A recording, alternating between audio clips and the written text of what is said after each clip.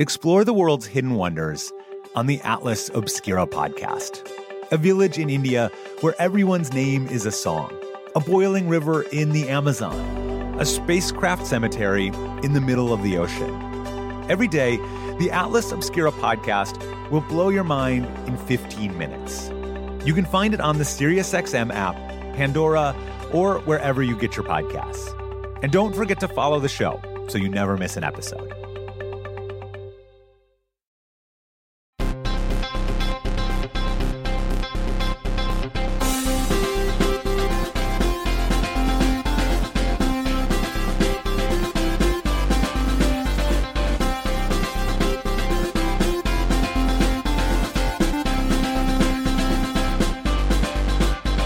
Welcome to Pod Save America. I'm John Favreau. I'm Dan Pfeiffer. Later in the pod, we'll be talking to Senator Dick Durbin of Illinois about how Democrats should handle Brett Kavanaugh's nomination and the latest on the effort to reunite the families separated under the Trump administration's zero-tolerance policy.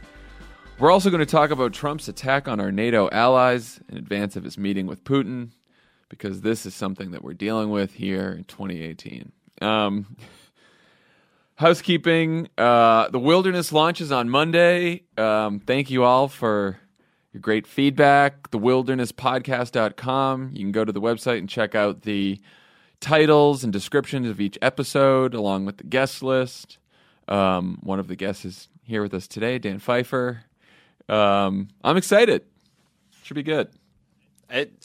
I'm excited. I have blocked out hours of my Monday for this podcast. Yeah, there's 4 episodes. I'm very excited, and I'm very pleased to see for you and the Democratic Party, who's in the wilderness, the reception to it has been very positive and good, and people understand what you're trying to accomplish here, which I think is a very important task that we will all be better for.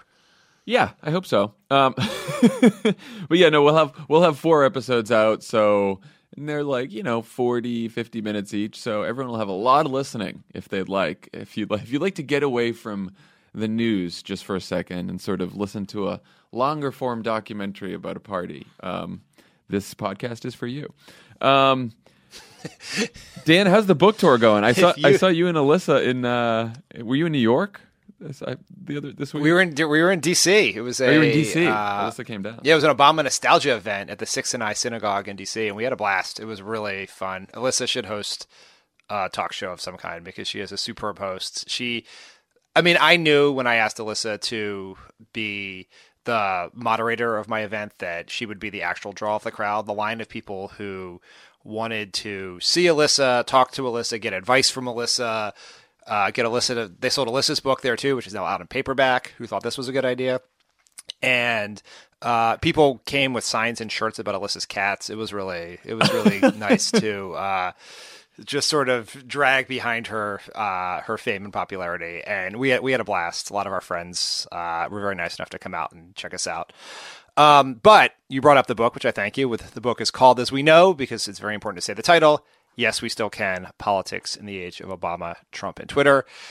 As you remember from 2 weeks ago, I announced that we were going to make donations from a portion of the proceeds of all books sold over a 2-week period to NARAL, the organization which has done so much good work, but is also leading the fight against Brett Kavanaugh, who seems bad. And so that 2-week period of proceeds donation will end on Saturday at midnight. So if for some reason you're a Pod Save America fan, you have T-shirts, you know the names of John, and Tommy's dogs, and you haven't bought the book yet, now would be a good time to do it if you want to also give a little help to our friends at NARAL. So we're recording this on a Thursday, and it will, you have until midnight Saturday night to get this done. So I encourage you to do so, people. And yeah, do it. Excellent. Okay, let's start with Trump's nomination of longtime Republican operative turned judge Brett Kavanaugh to the Supreme Court. Dan, we haven't talked about this yet. What are your reactions to Kavanaugh so far? And I'm interested in what you think are his biggest weaknesses as a nominee, as Democrats try to fight this thing. Well, I'm not a Kavanaugh, so let's put that on the table first. I thought that was really great work on your guys' part. Sometimes it just comes to you. I think it is interesting that Trump basically had a final menu of three right wing, that's a Freudian slip of epic proportions, three right wing white male ideologues. And he picked the one who had the longest paper trail that Mitch McConnell had told him was the most difficult to confirm, yet was the only one with a clearly articulated view on why presidents could not be criminally investigated for their conduct. So I think that kind of tells you everything you need to know about why Trump picked that person.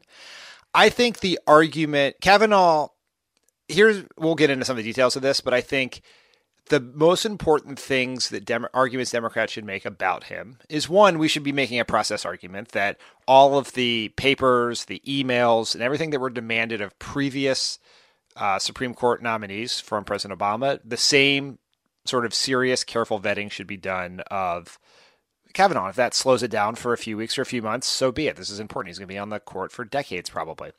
But also, from an issues point of view, I think it is women's reproductive freedom. It is voting rights. It is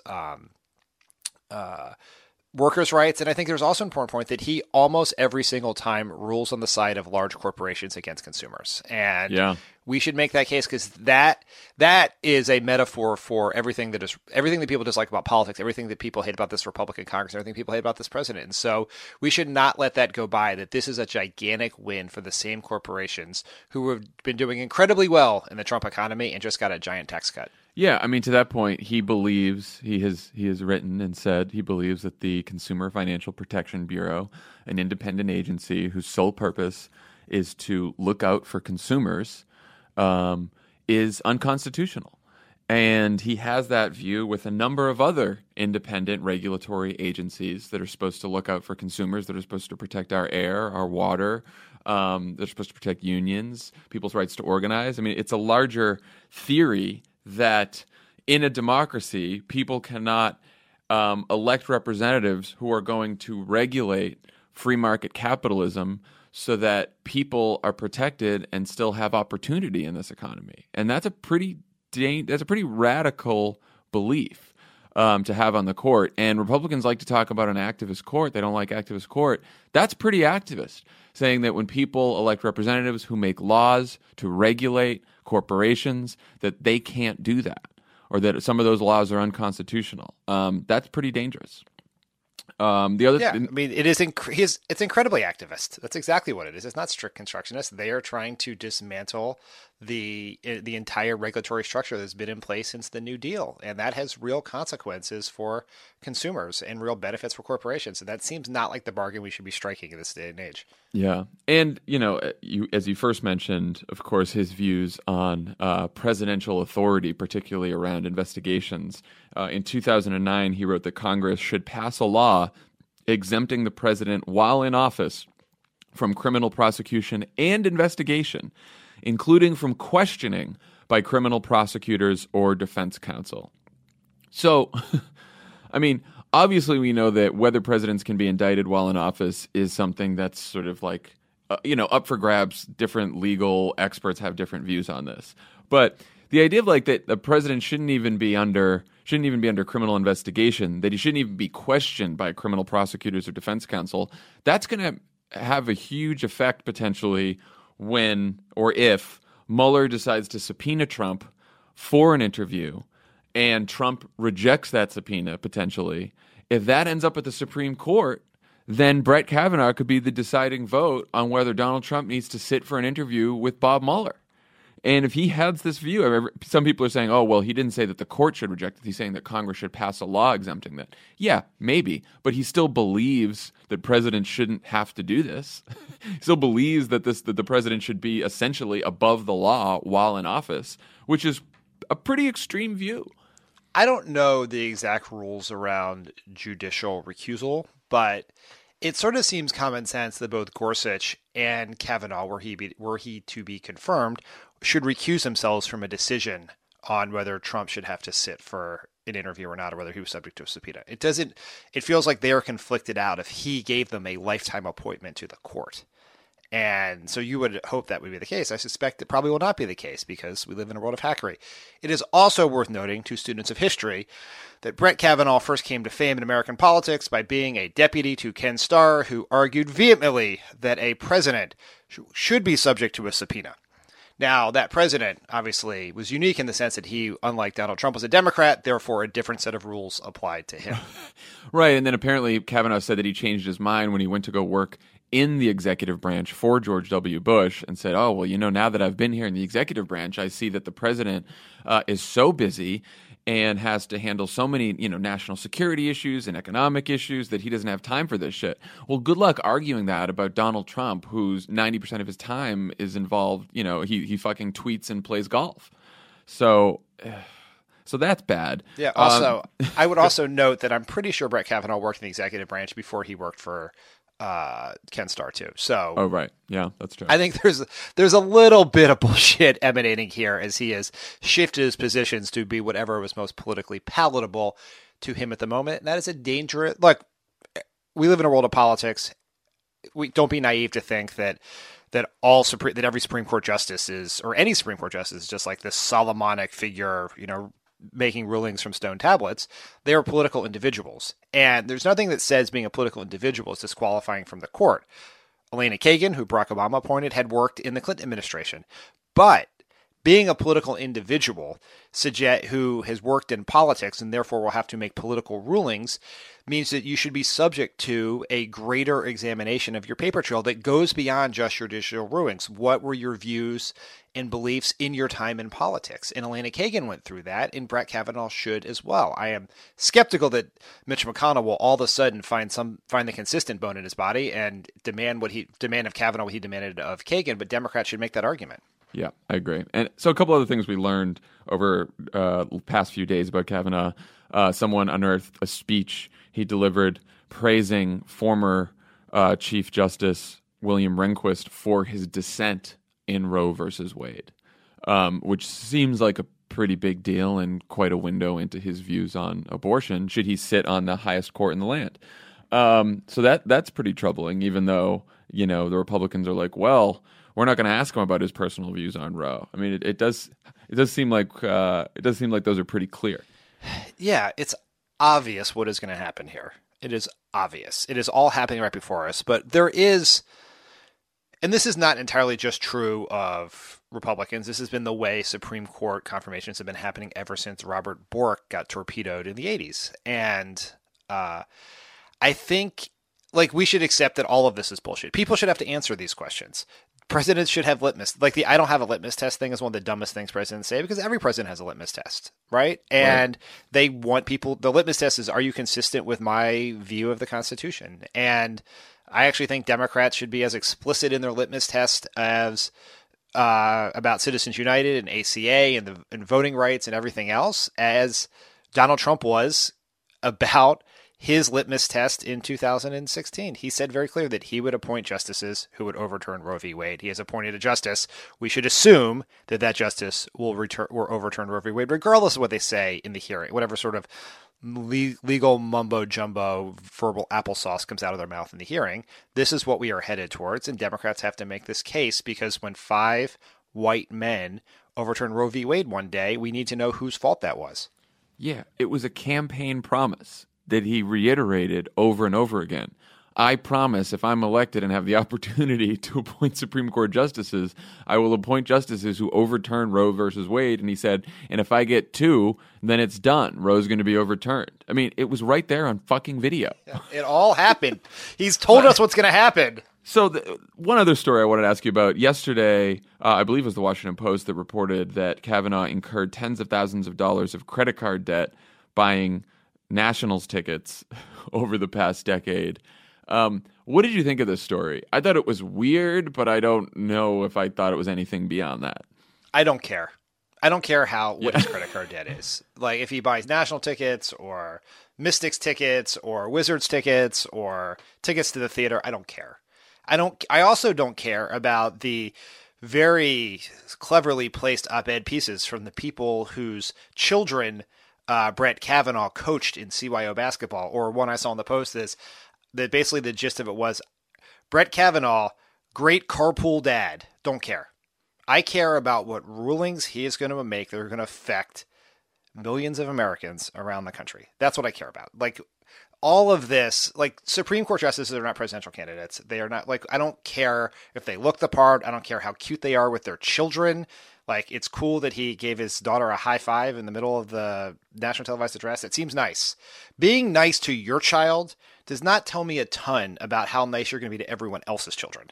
And we've seen that throughout our time in politics. And so I don't care if he has credit card debt. I don't care if he is the Red Auerbach of CYO basketball. I don't care about any of that. I care about whether he's going to overturn Roe versus Wade, whether he's going to rule on behalf of corporations, whether he's going to gut the ACA. That's what I care about. And the rest of this is a bunch of bullshit. And I don't, like, we all participate in this conversation. We focus on all the most trivial parts of a Supreme Court nominee, which is crazy because it is the most consequential decisions we make, even more consequential in many ways than a presidential election because it lasts longer. Nothing is more fucking Washington than a bunch of really elite, rich people in both parties saying, like, whoa, the guy in the other party was really nice because our kids played together at the same fucking elite, really rich prep school. Like, it's so crazy. It only happens in Washington, D.C. People fucking put op-eds in the newspaper about how Brett Kavanaugh was personally nice, or they think he's a great soccer dad or something like that. It is one of the big reasons why people hate fucking politics and hate Washington, D.C., because that clubby shit goes on all the time. And that made me so mad, that piece. This is particularly true in the legal profession. Oh, it is. Because they all go to Harvard. They all went to Harvard or Yale Law School together. They all worked at the same expensive white-collar firms or clerked for the same justices or were in the Office of the Solicitor General together. They go to the same parties. And this, we benefited from this sometimes in the White House. Like, we would put up these controversial but very qualified progressive judicial nominees, and Ken Starr likes them, and it's all absurd. Who cares? It does not matter whether another Yale.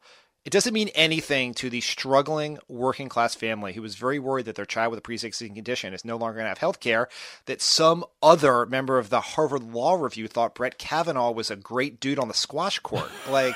It doesn't matter. Let's care about what his impact on people is going to be writ large, not this other bullshit. It's stupid. But it's really I'll stupid, also say we fall for it every single time. It only goes in one direction. I would say this to our liberal friends who tend to do this. Like, I understand going to school or working with someone from another political persuasion who you find, to be a good person, a good friend, a good colleague.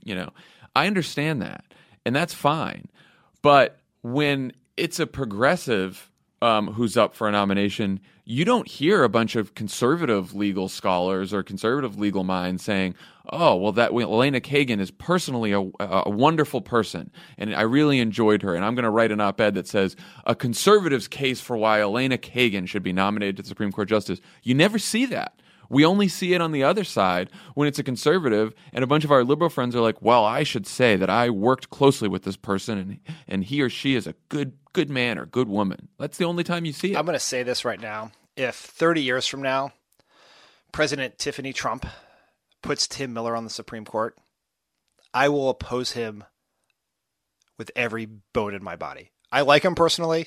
He's a good dude. He's a great Crooked Media contributor, but he also thinks the tax cut is good. He opposes the ACA, and I don't want someone like that making those rulings. So even if we're friends, you will be getting no statement from me, Tim Miller, who I don't even think is an attorney. So this is probably a fairly the only part of this that's realistic is Tiffany Trump is president. But you get my point here.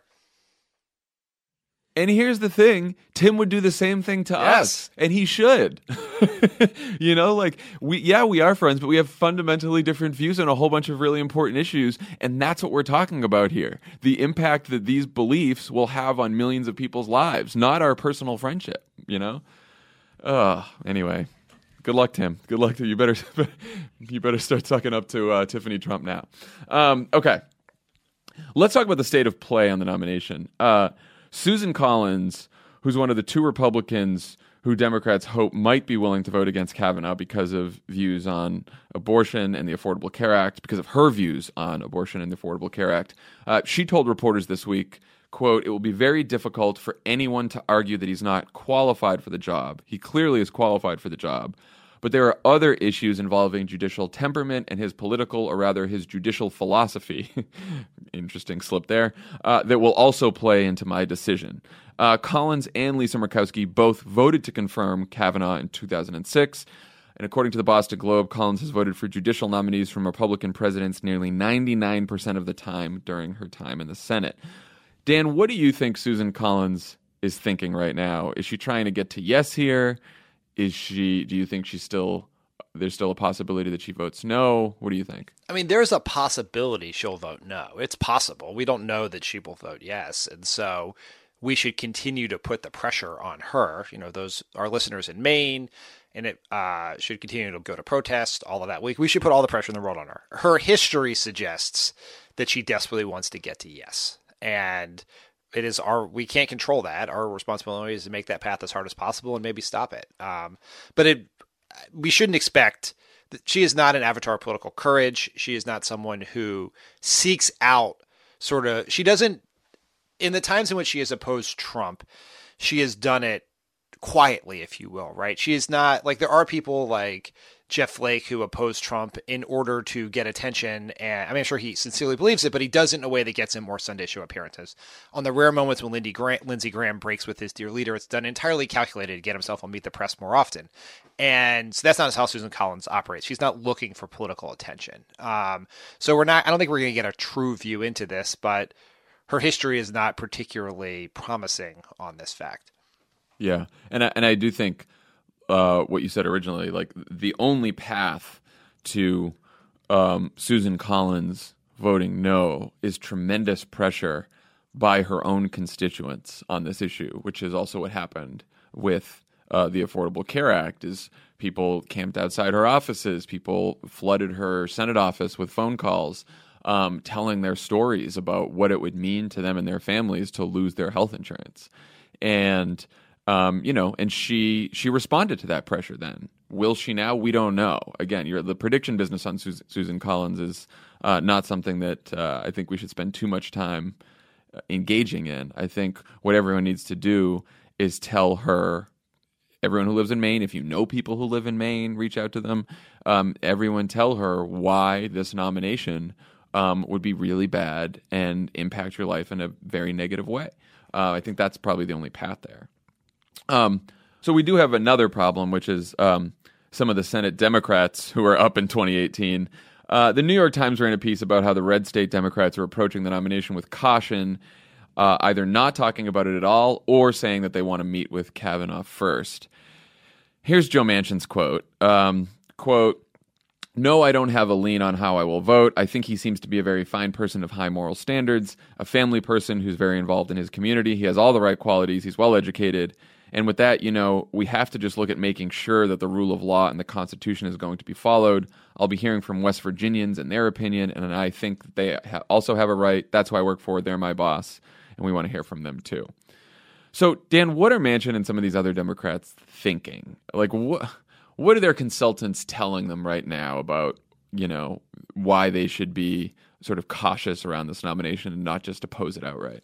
I don't know their individual consultants, so I can't tell you exactly what they're saying. But my guess is they probably, like Susan Collins, want to get to yes, and they really hope Susan Collins gets to yes first so that the pressure gets off of them. I do think it is probably, it's not unwise to if Joe Manchin were eventually going to oppose Brett Kavanaugh, it is probably the better political move, and frankly, the more responsible move for him to consult, to actually think of meet with the guy. And that it is easier to say, I met with him, I talked to him. It was very clear to me that he would make decisions that would be bad for West Virginia than to say, no original. Yeah, I oppose it. Joe Manchin wouldn't even meet with Brett Kavanaugh before it. I think most of this is on the margins. I don't think the Supreme Court, I think you guys made a very compelling point about this on Monday, I think this is not going to be particularly consequential in these races either way. And I think, frankly, the better political move is to vote no. And that's better for you and your race, and it's certainly better for the Democratic Party and democracy in the long run, because we have to take a stand against the theft of a Supreme Court seat 2 years ago. But I think it's fine if Joe Manchin wants to meet with him 5 times and then say no. I'm cool with that. Like, yeah, me too. I think that is a fine approach. That is okay. And I don't even blame progressive senators for saying I have grave concerns about this, but I want to meet with him and then I'll give you my answer. I think that has always been the dance, even when people know what their answer is going to be. I think that's fine. I will say, Jeff Garin, who's a longtime Democratic pollster, said this in the New York Times the other day. Voters, including many independent voters and some Republican voters, care deeply about maintaining the Supreme Court as an independent check and balance on the power of the president. Our polling in red states shows that voters would approve of their senator for voting against confirmation if he or she believed that the nominee would weaken the court's role as providing an independent check and balance.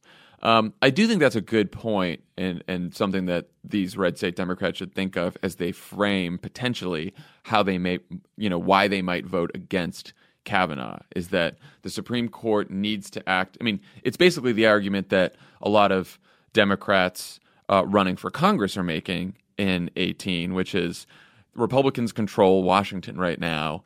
If you're not happy with Donald Trump, if you're not happy with the Republican Congress, vote for Democrats to provide a check on that Congress and provide a check on Donald Trump. And now that the Supreme Court has basically become a political institution, voting against the nominee is another way to hold Donald Trump accountable, to put a check on Donald Trump's power. Yeah, I think that's a very strong point. I think particularly in some of these Midwestern and upper Midwest states like Montana and North Dakota, there is a strong independent and populist streak. And I think there's a real strong, and I worked on Senate races in South Dakota and won a Senate race in South Dakota many years ago, back when George Bush was at 80% popularity by Tim Johnson, who was a senator at the time, running as an independent, as a check against Bush and who would fight for the state. And both, like for Manchin or Heitkamp or frankly Donnelly or anyone, these are states where their constituents benefit tremendously from the ACA. So there is an argument there.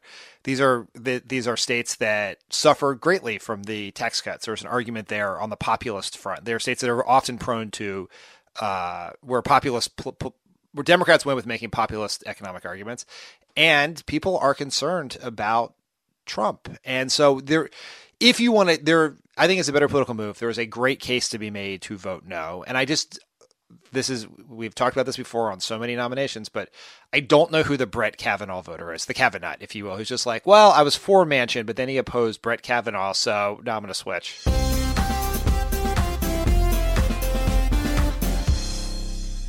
I'm Roman Mars, host of 99% Invisible. I love the book, The Power Broker, the epic biography of former New York City planner Robert Moses. So I'm breaking it down 100 pages at a time and talking to special guests about why this book matters, like Representative Alexandria Ocasio-Cortez. I actually think if it wasn't for Robert Moses, I probably wouldn't have run for Congress. Listen to 99% Invisible's breakdown of The Power Broker every month on the 99% Invisible podcast feed. It's that time of the year. Your vacation is coming up. You can already hear the beach waves, feel the warm breeze, relax, and think about work. You really, really want it all to work out while you're away. Monday.com gives you and the team that peace of mind. When all work is on one platform and everyone's in sync, things just flow. Wherever you are, tap the banner to go to Monday.com. Hey everyone, it's Ted from Consumer Cellular, the guy in the orange sweater, and this is your wake-up call. If you're paying too much for wireless service, you don't have to keep having that nightmare. Consumer Cellular has the same fast, reliable coverage as the leading carriers for less. And for a limited time, new customers receive their second month free when they sign up and use promo code MONTHFREE by May 31st. So why keep spending more than you have to? Seriously, wake up and call 1-888-FREEDOM or visit consumercellular.com. Taxes, fees, and other third-party charges will apply. See website for additional details. All right, let's talk about Donald Trump's attempt to fuck up our most important global alliance that has helped prevent a third world war for about 70 years now. It appears that while we were all sleeping on Wednesday night, the president called NATO into an emergency session to berate our allies about increasing their spending on defense. According to 2 officials who were briefed on the meeting, Trump threatened to, quote, do his own thing if countries didn't meet their defense spending targets of 2% of gross domestic product by January. Later at a press conference, Trump said everything was fine. Quote, "The people have stepped up today. Everyone in the room thanked me. Very unified, very strong, no problem." He also took credit for persuading NATO allies to increase defense spending, which they immediately denied agreeing to. And then he hailed himself as a very stable genius and left for London. Dan, what the fuck was going on there? Well, I would note that as the father of a 7-week-old daughter, I was not sleeping when this happened. I was wide awake. I got to follow it on Twitter in real time, and it's even scarier in real time than when the Twitterverse has had 7 hours to digest it. So it's not great. I don't know what to say. There's like so many different angles you can take on this. One, he is delusional. Two, I'm not trying to delve into Luis Mensch territory here, but if hypothetically Vladimir Putin was holding some sort of urinary cassette, this is exactly what he would ask Donald Trump to do, would be to blow up NATO. Like that is the number one foreign policy priority of the Russians when it comes to America and Western Europe. And like, why are we doing this? Like, he doesn't understand NATO, what it does. He certainly doesn't understand how people allocate defense spending for it. He threatened to blow it up, then fabricated a made-up imaginary deal that it was back together and pretended like people thanked him, which clearly didn't happen. Like, what? Like, if you were looking for reasons to be deeply concerned about the well-being of the United States of America, today would be one of those days. Yeah, I mean, let's just start by going back to basics. NATO is essentially a political alliance which states that an attack on one is an attack on all. And it was, created after World War II to basically prevent sort of Soviet aggression in Europe. So that's the beginning. The whole spending thing, there's basically an agreement among all nations that each nation would spend 2% of its own gross domestic product on its own defense spending. There is no pot of money. It's not like dues. It's not a fucking country club.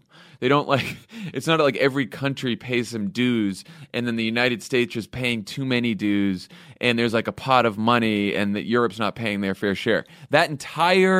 That's what's in Trump's mind, and it's just not how the fucking alliance works at all. It's basically a commitment from every country to say, okay, this is basically a defense alliance. It's an alliance about defending each other, and so all of us should spend around 2% of our own gross domestic product on defense spending. And the United States is there. A few other countries are there. Some countries are not quite at 2% yet, but that number is sort of inconsequential.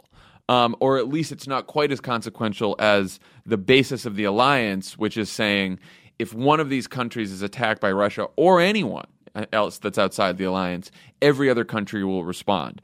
This happened, for example, after 9/11 when the United States was attacked and NATO said we will all step in and defend the United States and we will stand with the United States because we're part of the NATO alliance after this September 11th attack. And so that's what the NATO alliance is for. So this whole fucking crisis that Trump created and then pretended that he solved to take credit for it is based on his own fundamental ignorance of what NATO is and what it stands for. Right? Yes. And I would note that I've read 1,000 tweets and 500 articles, and you did a better job of explaining the issue at stake here than anyone else, because as much as Trump does not understand what NATO is or how the defense spending metrics work, neither did most of the people writing about it or tweeting about it. Because I will just say, I only knew this because I thought I was crazy. So I'm you were on the text chain. I'm texting Rhodes about this to make sure I had the right understanding. And then I'm you have to Google for all these explainers, which some outlets did very well. There was, the Interpreter column in the New York Times that had a good piece on this. But you have to really dig for these columns because the political reporters who were there didn't do a good job explaining it in their stories and it might not be because they don't know the truth. It's because Trump pulls people into this fucking media circus where it's all about what he said versus what the Europeans said. And so much of the article is spent on talking about the fight that it doesn't give people a fundamental understanding of what's actually at stake here. It's a real problem. Yeah, this is how we got here. This is how Trump won. It is. I mean, it's not just reporters. It's the entire political conversation is removed from the seriousness, and it's centered around the trivial theatrics of it, and that is problematic. And I'm glad we took the time here to explain this, and I hope other people will do the same. And you're right, many people have done it. And there are, like, you can find the answer, you just have to go looking for it. But it's not readily apparent in most of the coverage or conversation around this, and that's not great. I mean, I don't really know. It's crazy. It is really crazy. I mean, there's no really other way to take it. It is self-defeating and stupid. It is crazy the way Trump is acting, and it's crazy. It's nuts. The whole thing is completely insane, and it has real consequences here. It has real consequences that Trump is unwinding decades-long alliances that matter, and he's doing it out of ignorance and pique. And we probably shouldn't have elected a narcissistic toddler to be president of the United States, but here we are. Right. No, it does have serious consequences because Russia, one of Putin's main goals is to break up the NATO alliance. We know this. We know he wants to try to pick off some of these countries in Europe and to have all of the allies fighting with each other, which is why Russia interfered in the Brexit race. It's why he interfered in the United States election. Like, this isn't fucking fake news conspiracy bullshit. It's still, no one has proved yet that Donald Trump knew of colluded and knew of collusion between Putin and blah, blah, blah, blah. But we do know for a fact that Russia has been interfering in the elections of Western democracies in order to weaken them and weaken the NATO alliance. Like, this is not, this is a fact. And also, it was hilarious, and also frightening to just see some of the reactions of people to what Trump did. Like, John Kelly, his chief of staff, was at breakfast with him in Brussels when Trump went off on Germany and said that, they were a captive of Russia because Germany gets some of its natural gas from Russia. And you see this picture in this video of all of Trump's staff around him, and Kelly looks like he's, about to pass out.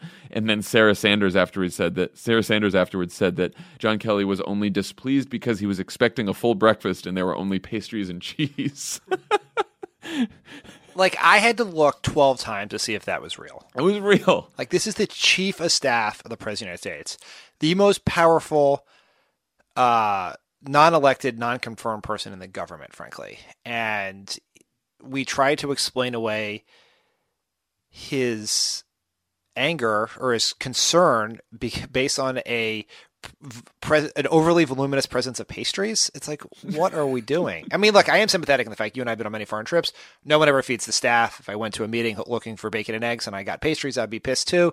But that is not what's happening here. And also, if you're concerned about the pastries, shut the fuck up about it. Don't tell anyone. I mean, it is so embarrassing. It is embarrassing. Well, Trump, and then his staff are embarrassing to all of us.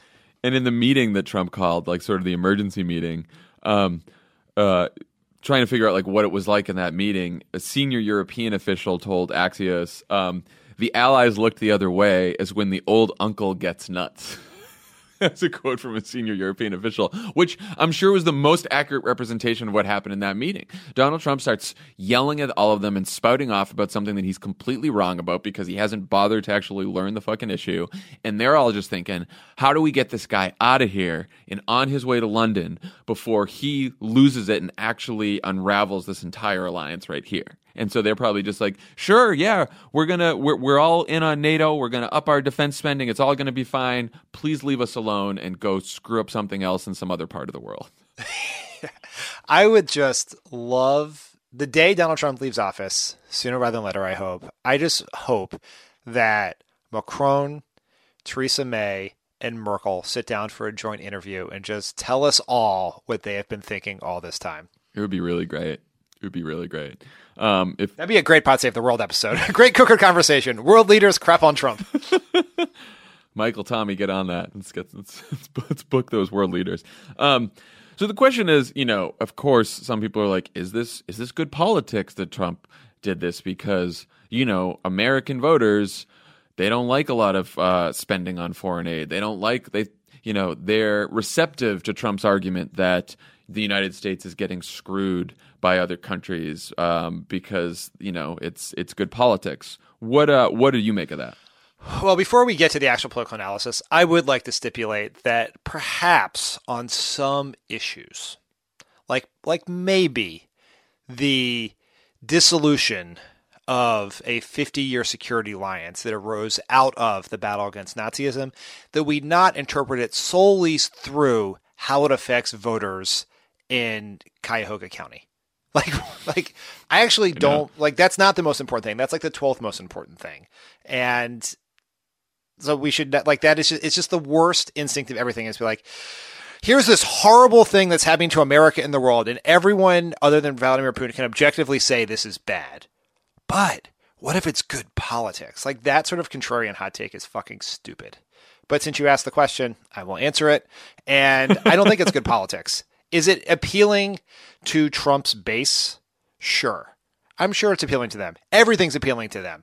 What he has for breakfast is appealing to them. What he says on Fox News is appealing to him. He's with them. I don't care. He's not doing things that's upsetting them. Whatever he does, they like. Whether it can be collude with Russia, it can be anything else, and they're cool. So that's a really stupid way to even look through the politics. I don't think voters particularly care about this. I don't think there are NATO voters who are angry about it. There are anti-NATO voters who are like, well, I was really leaning towards the Democrats, but then I saw Trump really stuck it to Merkel and about how the percent of her GDP spent on defense spending.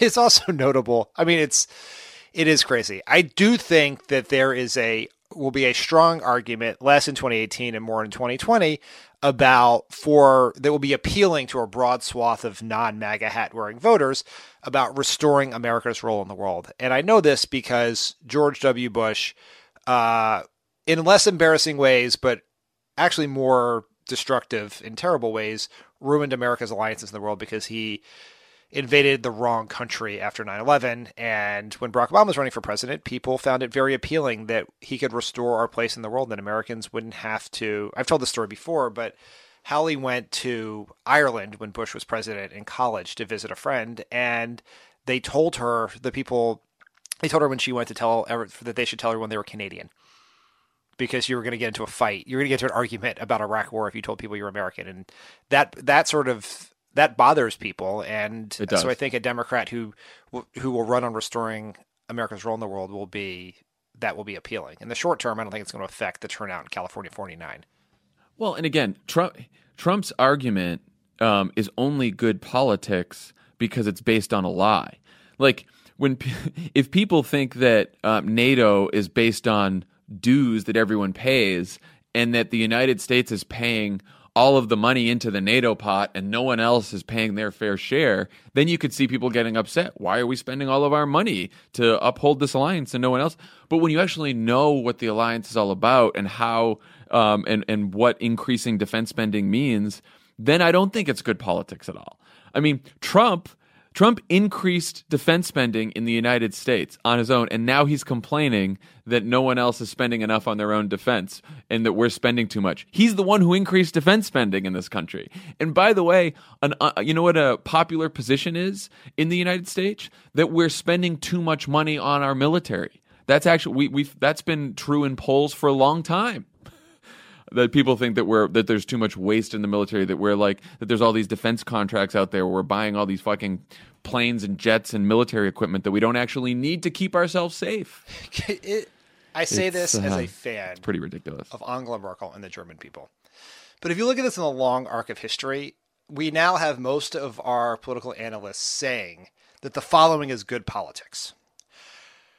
Trump bullies Germany into building bigger military. It's just and pleases Russia by breaking up the NATO alliance. It's just so that's it. That's good politics. Great job, political analysts. You have your finger on the pulse of the American people. And look, you pointed this out, but according to a recent poll, just 40% of Republicans now think that the United States should stay in NATO, while 56% of Republicans consider Trump's relationship with Vladimir Putin good for the United States. So it is. I mean, it is dangerous, and it should be pointed out that what he has done to the Republican Party and the base of the Republican Party and the views of the Republican Party is it's awful and it's dangerous. And to have, even though Republicans now make up 34-35% of registered voters, it's pretty scary that there's a segment of the population who believes that now, and they believe it because of Donald Trump. And because of Fox News and because of his propaganda machine that's just telling a bunch of lies about this. And I don't know what we do about that. But I do know that we shouldn't delude ourselves into thinking it's good politics broadly beyond the Trump base. Yeah, that's right. That's right. One more thing on Russia before we move on. The Senate on Wednesday confirmed Brian Benczkowski to be head of the Justice Department's criminal division. Benczkowski has no prosecutorial experience, which one would think would be a major problem. But to make matters even worse, he once worked for a Russian bank called Alfa Bank, which is part of this whole, run by Russian oligarchs who answer to Putin. So that's a problem. So now we have a guy with ties to a Russian bank running criminal investigations at DOJ in the middle of a massive investigation into potential crimes with Russian ties. And he was confirmed yesterday because every Republican voted for him. And Joe Manchin. Ugh. What's going on here, Dan? I don't even really know what to say about this because it's so, like everything else today, it's so crazy. I don't understand. I have dug into the story. No one has articulated a reason why this person should be in charge of the criminal division. There's no rational argument for it. There's certainly no rational argument for fucking Joe Manchin to vote for him. Like, look, Joe Manchin, thank you for saving the ACA. I hope you do the right thing on the Supreme Court, but this was a crazy vote. And if you think this is going to help you win your reelection, then you're insane. But, like, we are in some ways living in the plot of a too absurd to believe Tom Clancy novel, where it's like, I mean, this guy was was in the middle of this guy was a former Jeff Sessions staffer, and he could end up like, if Trump fires Rosenstein and goes through with this guy could end up helping to oversee the investigation. And he answered under oath during his testimony, I cannot commit to such a recusal at this time. He won't recuse himself from the investigation should it get to there, even though he has connections to this bank, even though he's a Sessions staffer, even though he has no prosecutorial experience. Like, you try to resist being dragged into conspiracy theories. I know. But some things are just so obvious. Like, he doesn't recuse himself because he wants to be in charge of the investigation if Sessions gets fired. And it is mind-boggling. Maybe it shouldn't be mind-boggling, but that every single Republican voted for this person. Every single one.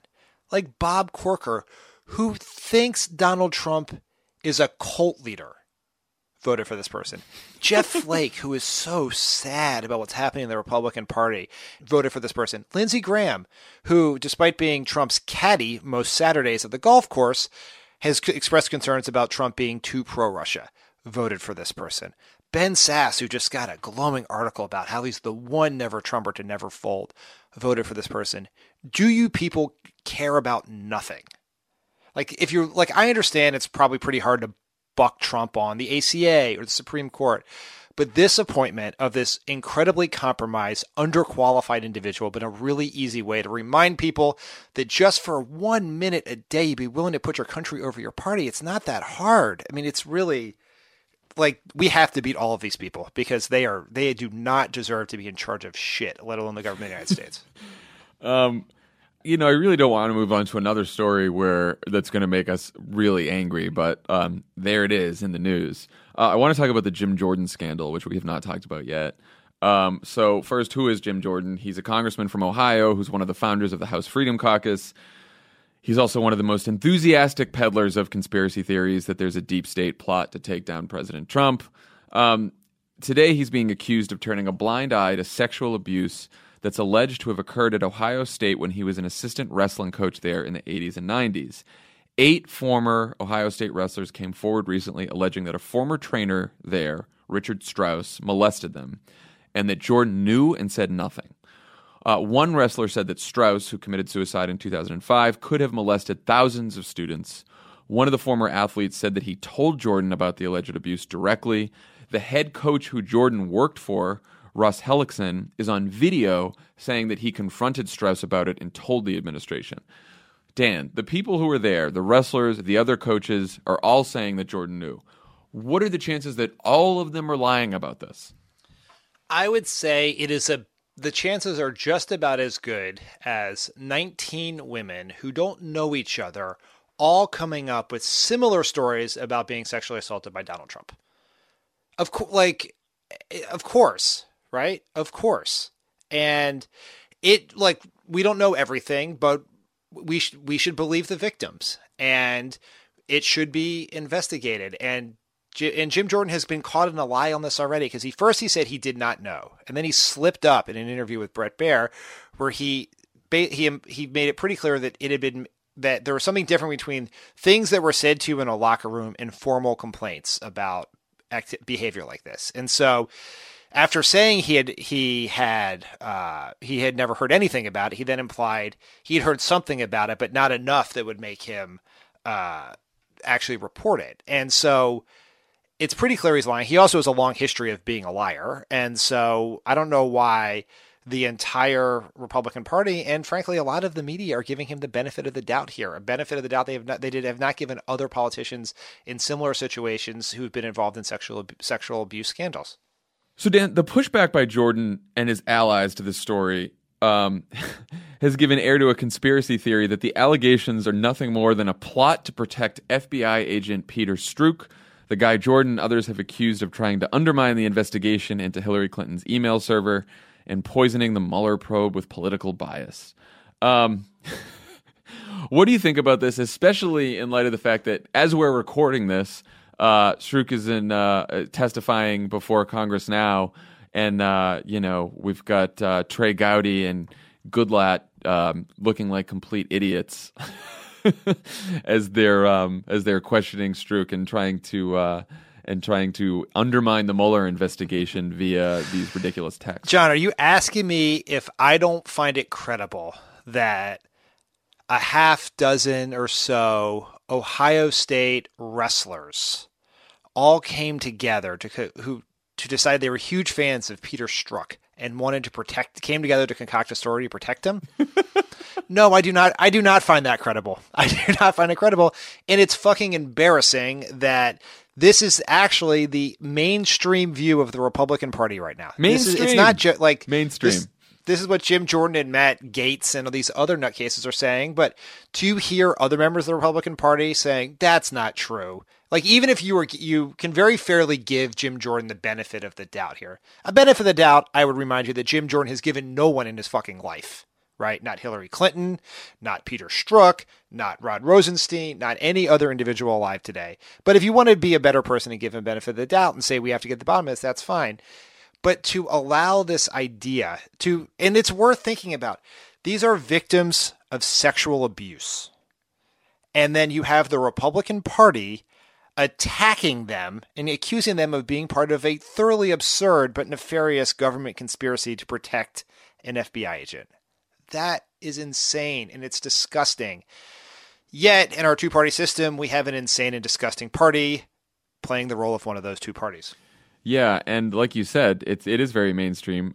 Your friend and mine, House Speaker Paul Ryan, said that even though he's frequently butted heads with Jordan and the Freedom Caucus, said he considered him a man of honesty and integrity. So there's Paul Ryan basically saying that he believes Jordan over the wrestlers. He hasn't quite gone into the deep state conspiracy theory yet, like Matt Gaetz and the other assholes. But he's standing by his guy. But he didn't shut it down. This is always the most Paul Ryan thing, and I will not Paul Ryan rant here. But there is a choice. Like you can a normal decent human being would find it disgusting that victims of sexual abuse who have come forward are then attacked for coming forward by an absurd, offensive lie. And you could say Jim Jordan, one option would be Jim Jordan's a man of integrity. We have to get to the bottom of this. My experiences with him have been good, but I will say that people should not be attacking we should hear these victims out and not be attacking them.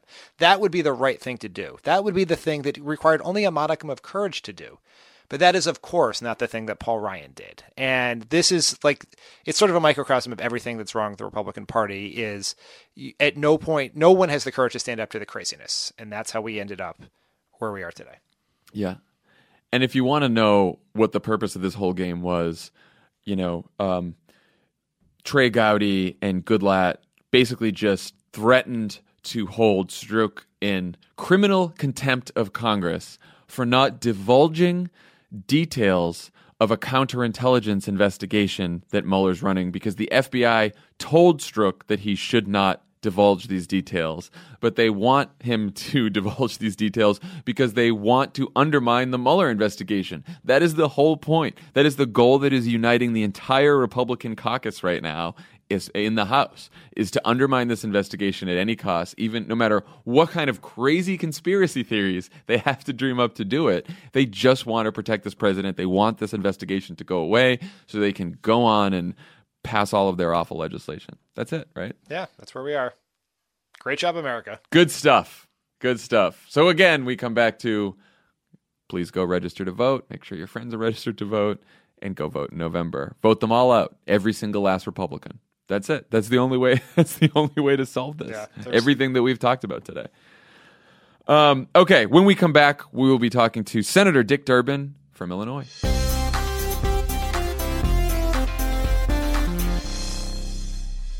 I'm Roman Mars, host of 99% Invisible. I love the book, The Power Broker, the epic biography of former New York City planner Robert Moses. So I'm breaking it down 100 pages at a time and talking to special guests about why this book matters, like Representative Alexandria Ocasio-Cortez. I actually think if it wasn't for Robert Moses, I probably wouldn't have run for Congress. Listen to 99% Invisible's breakdown of The Power Broker every month on the 99% Invisible podcast feed.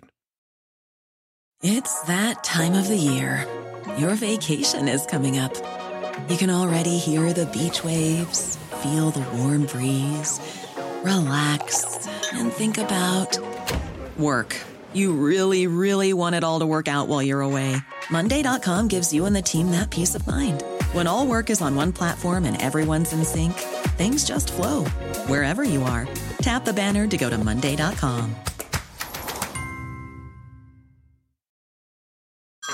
Hey everyone, it's Ted from Consumer Cellular, the guy in the orange sweater, and this is your wake-up call. If you're paying too much for wireless service, you don't have to keep having that nightmare. Consumer Cellular has the same fast, reliable coverage as the leading carriers for less. And for a limited time, new customers receive their second month free when they sign up and use promo code MONTHFREE by May 31st. So why keep spending more than you have to? Seriously, wake up and call 1-888-FREEDOM or visit consumercellular.com. Taxes, fees, and other third-party charges will apply. See website for additional details.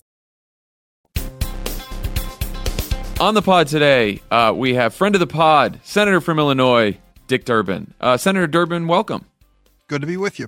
Wanted to talk about Brett Kavanaugh with you. This isn't a person you're just learning about. He's someone who's been on the federal bench for more than a decade. He's someone you examined really closely when he was nominated by Bush for that seat years ago. What do you feel is most important for your colleagues to understand about who Kavanaugh is and the kind of justice he'd be on the Supreme Court? Put this in perspective. For years now, we would await controversial Supreme Court decisions and basically ask, where's Justice Kennedy? Because he was the swing vote. He made decisions. Some of them were terrible. Citizens United is a classic example. I'm saying terrible from my perspective. Citizens United is a classic example. But Obergefell, in terms of marriage equality, was a decision which he wrote and one which I agreed with. He really was the swing vote, and now he's leaving. And that means that the future and fate of this court for a generation or more will be decided by a successor. So putting this decision in that context tells us how important it is. And, of course, we take a look at Judge Kavanaugh, who has a record of a dozen years of service in the D.C. District Court of Appeals, and before that, an even longer period of time in the executive branch of the government working in the Bush White House. He has a lengthy record behind him of things that he has done during the course of his life and as a lawyer and a judge. First, I will suggest there's no question he's well-educated. I mean, that's not going to be a big issue, I can't imagine, under any circumstances, nor that he has any legal experience. He certainly does. But the real questions get down to what kind of a judge is he going to be? Is he going to be in the style of Kennedy, at least a swing vote? But I'm afraid as we look at his record closely, we find he's more likely to swing to the far right than to the center, as Kennedy often did. Senator Durbin, a decade ago, you wrote Brett Kavanaugh a letter asking why he gave misleading testimony to the Judiciary Committee about the detention of enemy combatants. You tweeted that letter this week and noted that you never heard back. How did he mislead you, and what does that interaction say to you about who Brett Kavanaugh is? It was a simple question asked of Brett Kavanaugh when he was aspiring to the D.C. Circuit Court about the nomination of another individual, and basically boiled down to whether or not he had any involvement in the detention and interrogation policies of the Bush administration. Think back, Abu Ghraib and some of the things that were disclosed during that period. And he gave an unequivocal answer that he had nothing to do with it. Well, it turns out after he was sworn in as a judge on the bench, information came out from two different sources, one through Vice President Cheney's office, that he was, in fact, involved in negotiations and debate within the administration about some of the more sensitive subjects on detention and interrogation. He contradicted, I should say that evidence contradicted what he had said to the Judiciary Committee in answer to my question. So as a judge, I wrote him a letter asking him to clarify it. Explain to me how you could say under oath one thing and then evidence comes out directly opposite. He never replied to it. It's been 11 years. He's going to get a chance to reply to it now because he's returning to a sworn testimony before our committee. Senator, what kinds of conversations have you had with your colleagues in the past few weeks about the risks of holding together against this nomination? On the one hand, there are a few red state Democrats in tough re-election situations. On the other, there wasn't a single Republican who paid a price for refusing to even consider Merrick Garland when President Obama nominated him 2 years ago. How likely do you think that the Democratic caucus is going to be able to hold together here? It's a question everyone asks, and it's the right question. My job as whip of the Senate is to basically count votes, and that means I ask a lot of questions of my colleagues of how they're going to vote. Here's what I've learned over a number of years in this job. Don't ever believe that you can beg or threaten your way into getting a colleague to vote your way. More often than not, almost all of the time, my colleagues in the Senate on the Democratic side are making decisions on the basis of their own personal values, in their own analysis of the issue, and some reflection, of course, on the state that they represent. But if you think that Chuck Schumer can walk through the caucus and twist one arm after another, that may have occurred under LBJ back 50 or 60 years ago. That isn't the case today. Here's what I know for sure. My Democratic colleagues understand the historic significance of this vote. They know that whoever takes Kennedy's seat is likely to swing this court for a generation or more. They're taking it very seriously. But I can just tell you, in this day and age, in this Senate, arm twisting is out. It wouldn't work. It would backfire. Senator, if the Democrats take the Senate back in the fall, how would you approach judicial nominations for what we hope are the final 2 years of Trump's presidency? Not just Supreme Court nominations, but all judicial nominations. Well, first, let's be honest. This nominee, Brett Kavanaugh, as well as Gorsuch, and virtually every other major judicial nominee had to receive the stamp of approval of an organization known as the Federalist Society. The Federalist Society was created, it's now headed by a man by the name of Leonard Leo, to pre-clear judicial nominees. They created the list that President Trump issued with 23 or 24 names of potential Supreme Court justices. In pre-clearing them, they went back and looked carefully in their backgrounds so they could answer the basic questions. How will this judge or justice vote when it comes to the critical issues involving a woman's right to choose? How will they vote when it comes to critical issues about the availability and accessibility of health insurance for Americans? Time and again, they had to have a check mark before their names before they could move forward. Trust me, if we're going to go to a Senate with a Democratic majority, that is gone. We are going to make sure that we have nominees that are much more centrist. While we're talking about confirmations, the Senate voted yesterday to confirm a guy who has no prosecutorial experiences but has ties to a Russian bank as the head of the Justice Department's criminal division. You've said that putting Brian Benchowski in charge of criminal division at Justice could prove to be an historic mistake. What was at stake here, and what concerns you most now that he's going to be moving into this job? Listen to this job description. to be the Assistant Attorney General in charge of the Criminal Division, to be in charge of 600 federal prosecutors in deciding the prosecutions for the most serious crimes in the United States of America. The man who was nominated by President Trump has never had a trial in his life, not a civil trial, not a criminal trial. I'm not sure he's ever been in a courtroom. And he's in charge of the Criminal Division. Now, that's bad enough. I mean, that is just gross negligence to pick someone who's never been in a courtroom to head up the Criminal Division of the Department of Justice. It gets worse. It turns after the Trump transition, he returned to private practice here in Washington and took on as a client an organization known as the Alfa Bank. Alfa Bank is a Russian bank run by an oligarch. This oligarch so close to Vladimir Putin that when he opened his London office for the Alfa Bank, he invited Putin, then president of Russia, to be a special guest, and Putin showed up. They are that close.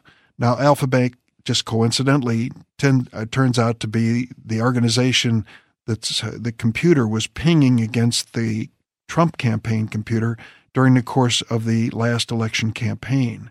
And Alfa Bank, unfortunately, has been under investigation for a number of things.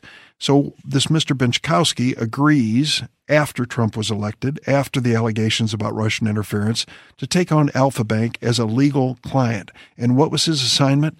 Take a look at the mention of the Alfa Bank in the Steele dossier and decide whether Alfa Bank should sue Steele. So, I mean, he was in up to his eyeballs with this oligarch's bank, friend of Putin, at a time when he was aspiring to be the head of the criminal division of the Department of Justice. I'm not making this up. Yeah, so many coincidences. Well, and let me add it as well, that when we asked him, will you please recuse yourself from anything involving Russia? He said, well, as an assistant attorney general, I'll recuse myself if it's specifically about Alfa Bank. But when it comes to Russian investigation, no, I won't recuse myself. And, you know, there are people playing out different scenarios. If this president decides to try to fire Rosenstein, Mr. Benczkowski now could be in line to take it over in terms of designating whether there's going to be a special counsel or any investigation would continue.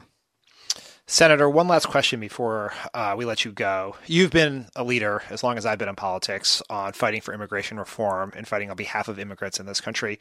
What do you make of the idea of reinventing or abolishing ICE that is sort of taking hold in parts of the party? Is that something Democrats should be getting on board with? And if not, how do you think we should approach that issue? I don't think that's a credible position, I'll be honest with you. I believe, and I think I've got evidence to prove it, there's been gross incompetence when it comes to ICE and the agencies of the Department of Homeland Security. The fact that they would separate under zero tolerance 3,000 children forcibly removed from their parents, and now they can't link up the parents and the children under court order to reunify them, is the most dramatic case of incompetence that I've seen at the federal government. So am I critical of ICE? You bet I am, as well as the other parts of DHS that are responsible for this travesty. But saying abolishing it is like saying we're going to get rid of the Department of Justice. Things will be okay. You know, we have jobs to do. Some of them are very important, and we want competent people doing them. This zero tolerance policy and 3,000 kids separated is a collision between cruelty and incompetence. I'm not making any excuses for ICE. Any other president would have cleaned shop over there long ago. Yeah, I was going to say, obviously, I think that a new immigration policy, immigration reform is the single most effective goal that we should push for as Democrats, right? But it does seem like this has become a bit of a rogue agency here. I mean, I even remember under Obama, when he was trying to reprioritize deportations, ICE was dragging their feet and not quite listening to the directives they were getting from the White House and from DHS. Like, do you think there needs to at least be serious reform within ICE? Because, you know, some of these abuses have been documented now, that it's not just incompetence, but it's, you know, they're committing abuses to people. There's no question. And what you remember is correct. They were a rogue part of the agency under the Obama administration. When the Obama folks would come down with directives in terms of standards, it wasn't any certainty that they would back them up and they would enforce them. That is unacceptable in any federal agency, number one. Number two, yes, it is a rogue agency still today, but it reflects the leadership of this administration. It reflects the policies and the sympathies, if I can use that word, of Steve Miller and Jeff Sessions. You know, their view on immigrants is a very negative view and frankly has been very destructive. And I think that's been played out by Department of Homeland Security, Secretary Nielsen and others. They are playing the playbook handed to them by the Trump administration, and that's why we see these outrageous events. Senator, thank you so much for joining us. As always, we appreciate you. Come back again, and thanks again. Look forward to it. Thanks. All right, that's our show for today. Thank you to Dick Durbin for joining us, and have a great weekend. We'll talk to you next week. Talk to everyone next week.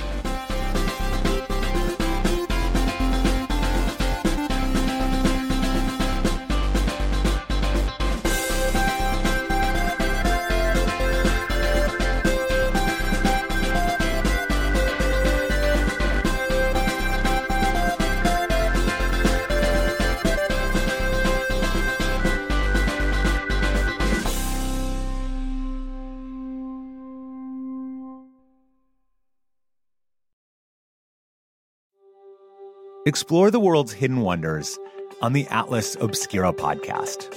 A village in India where everyone's name is a song. A boiling river in the Amazon. A spacecraft cemetery in the middle of the ocean. Every day, the Atlas Obscura podcast will blow your mind in 15 minutes. You can find it on the SiriusXM app, Pandora, or wherever you get your podcasts. And don't forget to follow the show so you never miss an episode. This show is sponsored by BetterHelp. Is there something you need to get off your chest? What is your outlet for working through the things that stress you out? I do the crossword. That helps. I also go to therapy. And I say, this week, I don't want to make any progress. She's like, ugh, that's what you said last week. We all carry around different stressors, big and small. When we keep them bottled up, it can start to affect us negatively. Therapy is a safe space to get things off your chest and to figure out how to work through whatever's weighing you down. If you're thinking of starting therapy, give BetterHelp a try. It's entirely online, designed to be convenient, flexible, and suited to your schedule. Just fill out a brief questionnaire to get matched with a licensed therapist and switch therapists anytime for no additional charge. Get it off your chest with BetterHelp. Visit BetterHelp.com/PSA today to get 10% off your first month. That's BetterHelp, HELP.com/PSA.